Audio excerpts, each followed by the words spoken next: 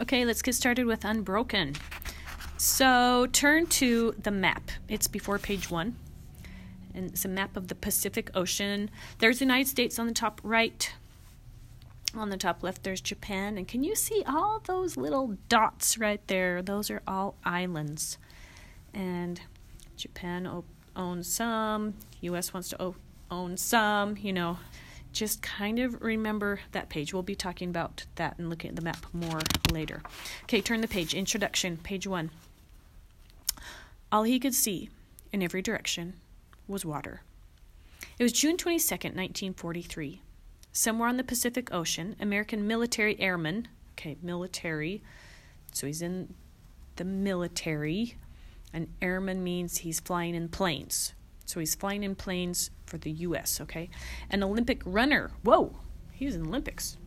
And he's a really fast runner. Louis Zamperini lay on a small raft, drifting. Slumped beside him was another crewman.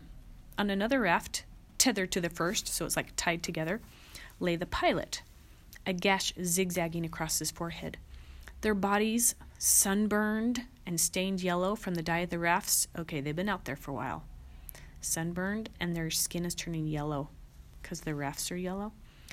And they'd shrunken to skeletons. Oh, they're starving. Sharks glided in lazy loops around them, dragging their backs along the rafts, waiting. The Second World War was raging, and in the Pacific, America and Japan were locked in a bloody struggle.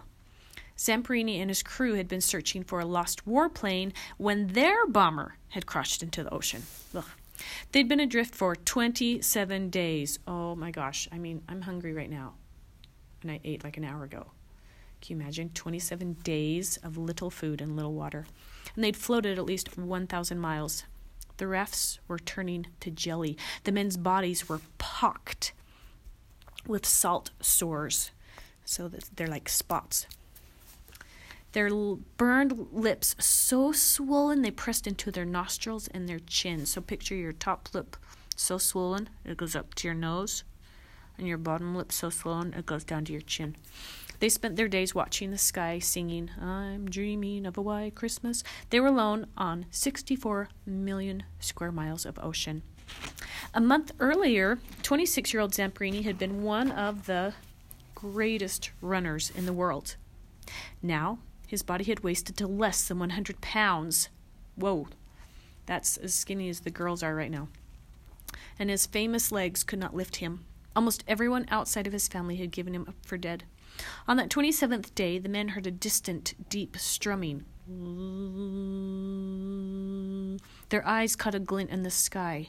A plane, high overhead. Zamperini fired 2 flares and shook powdered dye into the water, enveloping the rafts in a circle of vivid orange. That way, so when someone from the plane looks down, they'll see this little teeny spot of orange and go, "Wait, why is that orange? Oh, someone needs help." The plane kept going, slowly disappearing. The men sagged. Then the plane reappeared. The crew had seen them. Overjoyed, the castaways shouted, waving arms starved to little more than bone and skin. The plane dropped low and swept alongside the rafts. Zamperini saw the crewmen's profiles, dark against bright blueness. Suddenly, there was a terrific roar, and the ocean seemed to boil. What's happening? It was machine gun fire. This wasn't an American rescue plane. It was a Japanese bomber. Oh, crap. The men pitched themselves into the sea and hung under the rafts, cringing as bullets pierced the rubber and sliced lines in the water around their faces. The firing blazed on, then sputtered out as the bomber overshot them. The men dragged themselves onto the one raft that was still mostly inflated. The bomber circled toward them again. The machine gun's taking aim.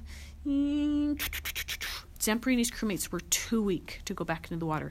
They're so weak they can't haul themselves over the side, and especially can't pull themselves to get back in again.